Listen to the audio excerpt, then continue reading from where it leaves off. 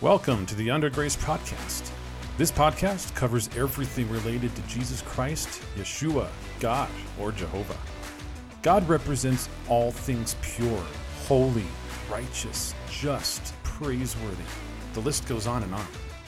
Every human is a sinner.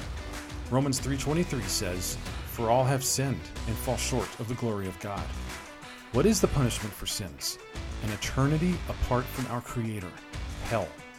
We are nothing without God, and He offered His very own Son as a sacrifice for our sins in place of what we deserve.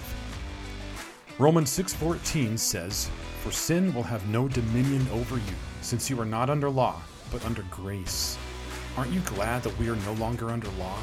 If I still was, I'd be in a completely different place than where I am now.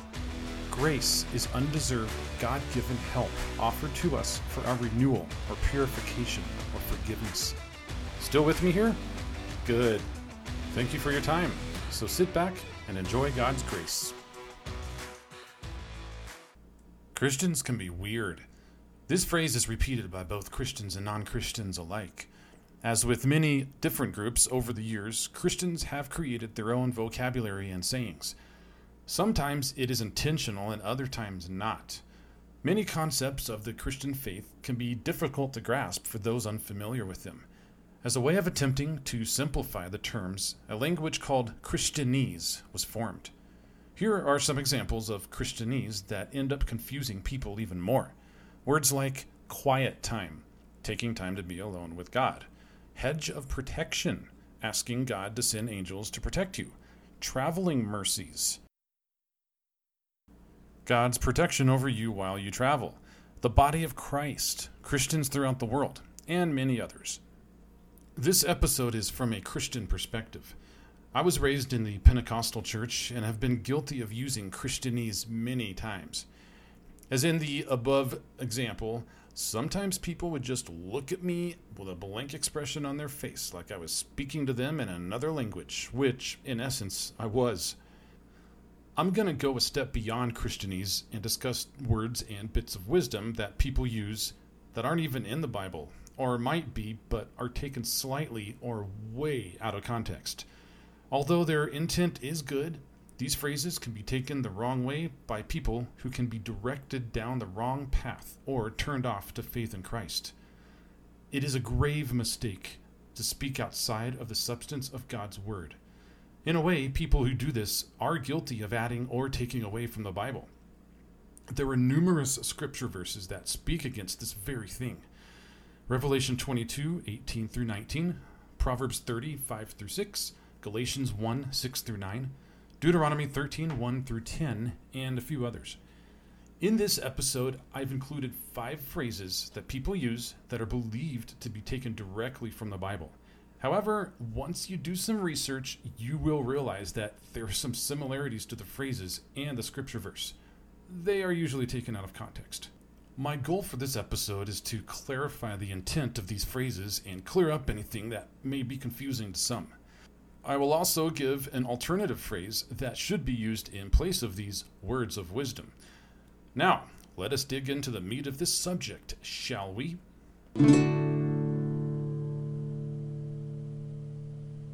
This too shall pass. Have you ever gone through a trial or hardship and someone who can't even relate to it says these words?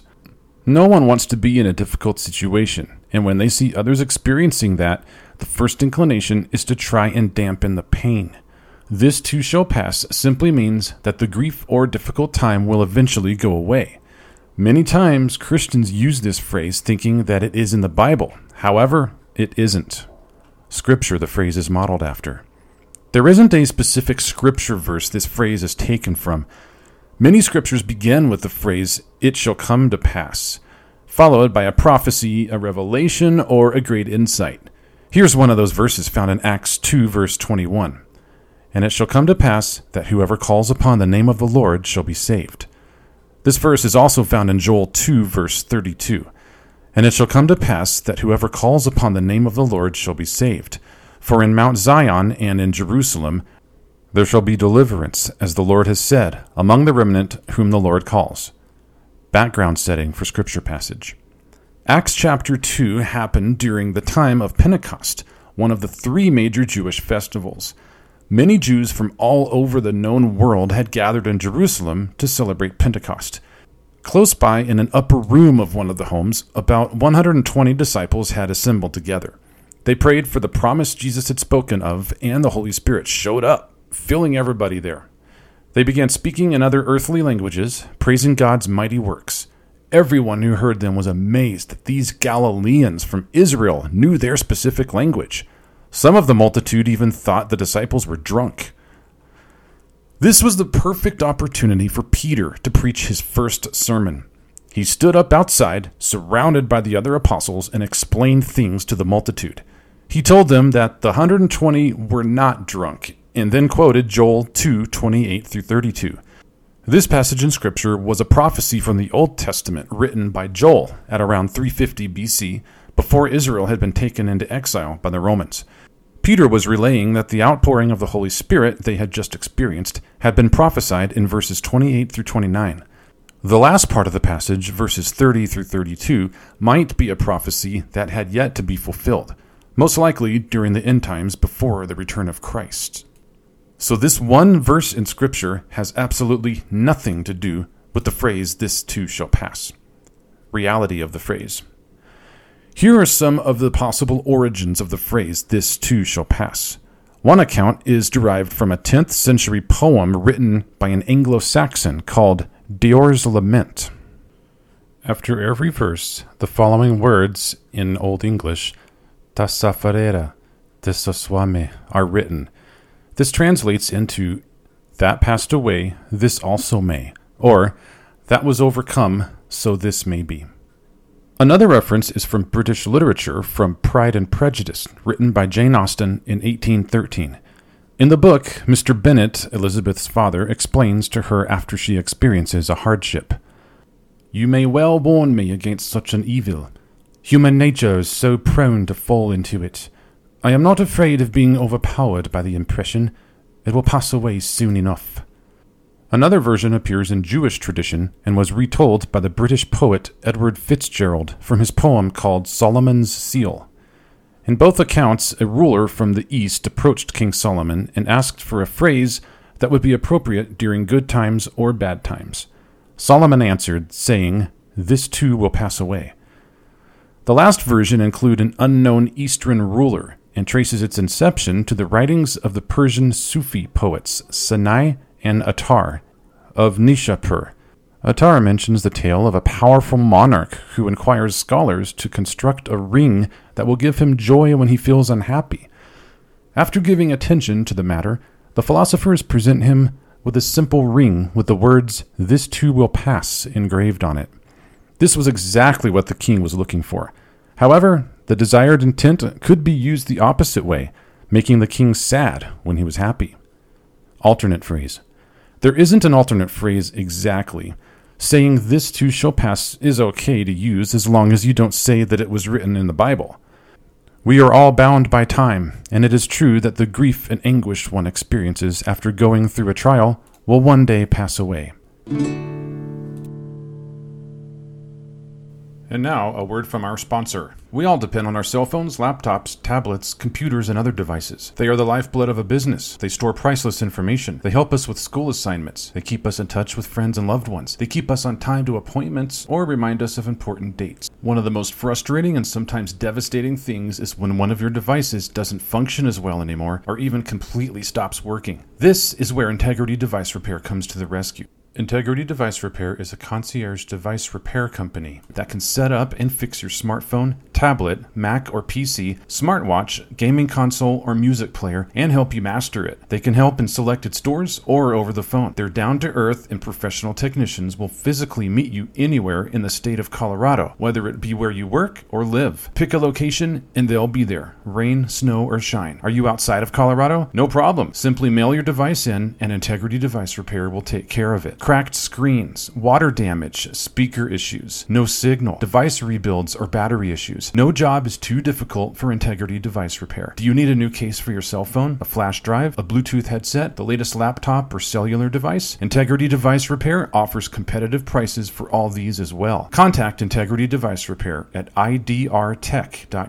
That's idrtech.us. They have the highest ratings on Google and many satisfied customer testimonials. As a promotional opportunity exclusively for listeners of this podcast, enter the word UNDRGRCE in all caps into the message section under customer support and receive a 10% discount on your purchase. Try Integrity Device Repair, and they will live up to their honest reputation with their fair pricing and flexible schedule. Integrity Device Repair. They can fix it almost as fast as you can break it. Money is the root of all evil. People use this phrase usually when they don't have as much money as someone else. They envy the other person because they're able to purchase luxuries and necessities that are impossible for those with lower means. It is a natural tendency to feel a longing and desire to have more money. However, the money itself isn't evil. Scripture the phrase is modeled after. 1 Timothy 6 verse 10. For the love of money is a root of all kinds of evil, for which some have strayed from the faith in their greediness and pierced themselves through with many sorrows. Background setting for scripture passage. In 1 Timothy 6, 3-10, Paul was confronting greed. In verse 7, he mentioned that we brought nothing into the world and will take nothing out of it. He talked about the rich who fall into temptation and are snared by the desire and harmful lusts. Verse 9. Reality of scripture passage. Then Paul addresses in verse 10 that the love of money is the root of all kinds of evil. He didn't say that money was a root of evil, just the love of it. Possessing money is not the problem. However, the greedy desire for unethically gaining money is. Notice that Paul wrote that the love of money is a root, not the root. This means that there are other things besides money that can lead to all kinds of evil. Greediness can cause a Christian to deviate from the path of faith. Using money as a god to reach their own selfish gains is another root of evil that money causes. Money is an inanimate object and doesn't act on itself. It's only when it is used for corrupt ambitions that the action becomes evil. Money can actually be used for good if it is in the right hands, like donating to charity, church, or a ministry. Tithing is also giving of one's money to the Lord, in Malachi 3, verse 8-12. Alternate phrase. A good alternate phrase to use for this is just what the scripture passage says. So don't get caught up in thinking that money is evil. The overwhelming selfish desire for money is. Pride comes before the fall. This is said by those who are usually concerned about someone else who is acting too prideful or arrogant.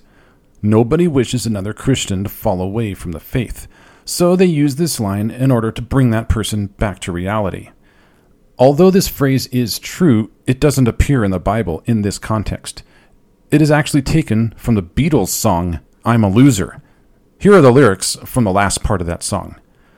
What have I done to deserve such a fate? I realize I have left it too late. And so it's true, pride comes before a fall. I'm telling you so that you won't lose all. Scripture the phrase is modeled after. Proverbs 16:18. Pride goes before destruction, and a haughty spirit before a fall. Reality of the scripture passage.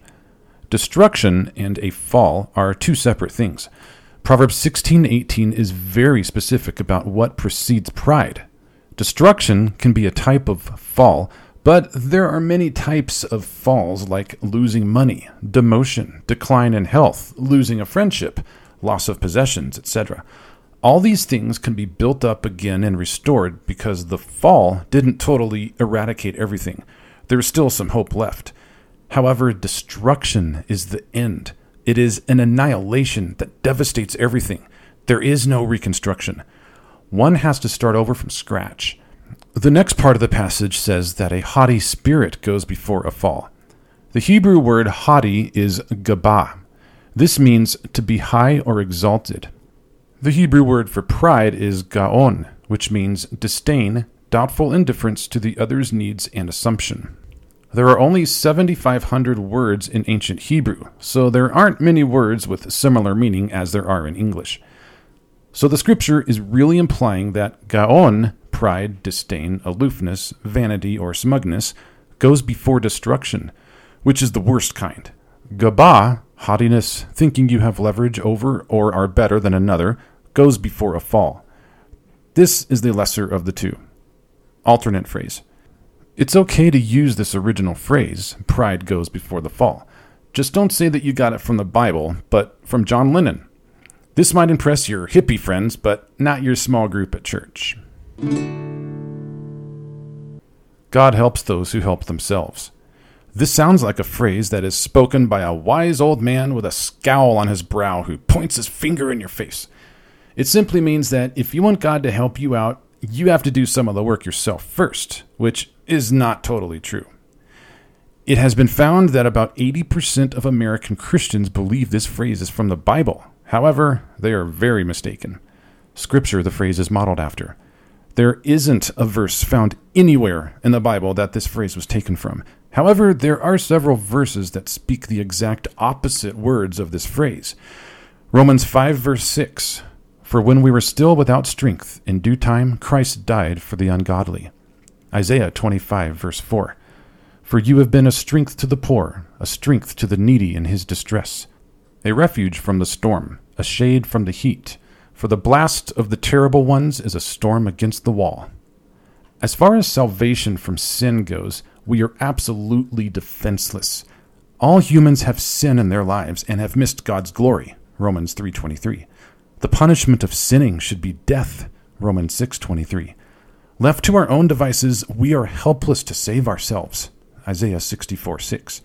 However, Christ saw us in our sinfulness and died for us. Romans 5:8. Jesus became sin for us so we didn't have to be punished for missing the mark. 2 Corinthians 5:21. God offered the help that we could not give to ourselves.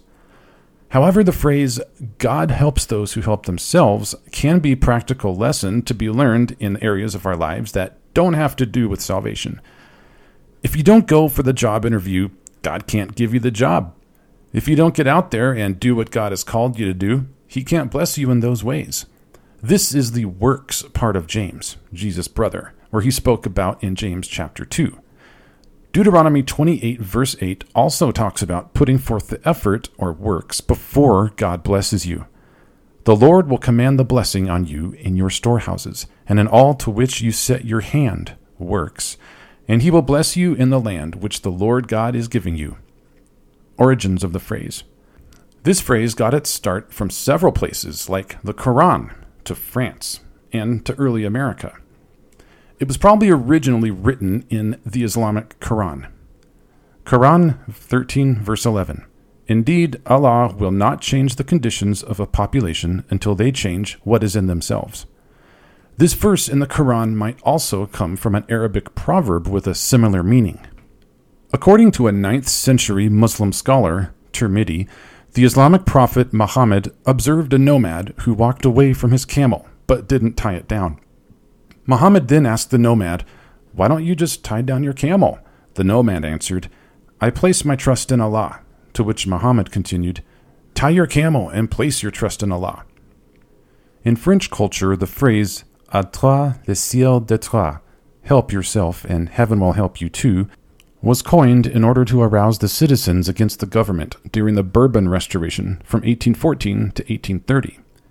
In French-Canadian Quebec, the same phrase is used in observance of Fête de Saint-Jean le Baptiste, St. John the Baptist Day. The most common origin of this phrase that Americans can point to can be traced back to one of our founding fathers, Benjamin Franklin. He published the Poor Richard's Almanac from 1732 to 1758 under the alias of Richard Saunders, who was also called Poor Richard. The writings of Poor Richard's Almanac presented a blend of weather predictions, life hacks, puzzles like magic squares, similar to Sudoku, and other muses. Ben Franklin also included some wordplay, clever proverbs, and other such idioms that became ingrained in early American sayings. It could be said that he was the first blogger in the New World. In the 1736 edition of the Almanac, the phrase, "God helps those who help themselves," was included in the text as one of the sayings. Alternate phrase. Instead of using God helps those who help themselves, you can say, God helps the helpless, but if you want to be blessed by him, you need to put forth the effort as well. God won't give you more than you can handle. I've heard this spoken so many times by well-meaning Christians who see others fall upon hard times. It was intended to be a means of comfort. It's hard enough to experience trials, and no one wants things to get worse than they already are. Hearing this phrase can bring a degree of encouragement to one who can't handle their situation on their own. However, this phrase doesn't appear anywhere in the Bible. Scripture the phrase is modeled after. 1 Corinthians 10:12-13. Therefore, let him who thinks he stands take heed lest he fall. No temptation has overtaken you except such as is common to man. But God is faithful, who will not allow you to be tempted beyond what you are able, but with the temptation will also make the way of escape, that you may be able to bear it. Background setting for scripture passage. In 1 Corinthians 10:1-13, Paul was talking about the Israelites during their journey to the Promised Land and used them as an example of what not to do. The Israelites were given many chances to follow God, but most of them still gave in to the lusts and cravings of the flesh. They weren't satisfied with what God had provided for them, but instead looked back at their time as slaves in Egypt, where they at least had food provided for them. Exodus 16:3. They were notorious idol worshippers and indulged in sexual immorality. During one instance, God wiped out 23,000 of them in one day with a plague. In 1 Corinthians 10:12-13, Paul brought this example full circle to the Corinthians, and to modern Christians for that matter. Sometimes we have the belief that since God has justified us, we are immune to temptation. This is, however, a grave mistake. No one has a license to sin, and there are consequences we have to face despite forgiveness. In Galatians 6:7-8. Paul then offered words of encouragement. Every temptation we are confronted with is normal. Jesus himself was even faced with all the temptations we go through, yet he never sinned. Hebrews 4:15. God is so good that he will not allow believers to go through any form of temptation that he has not equipped or prepared them to go through. Every Christian is armed with God's grace and power to endure such temptations.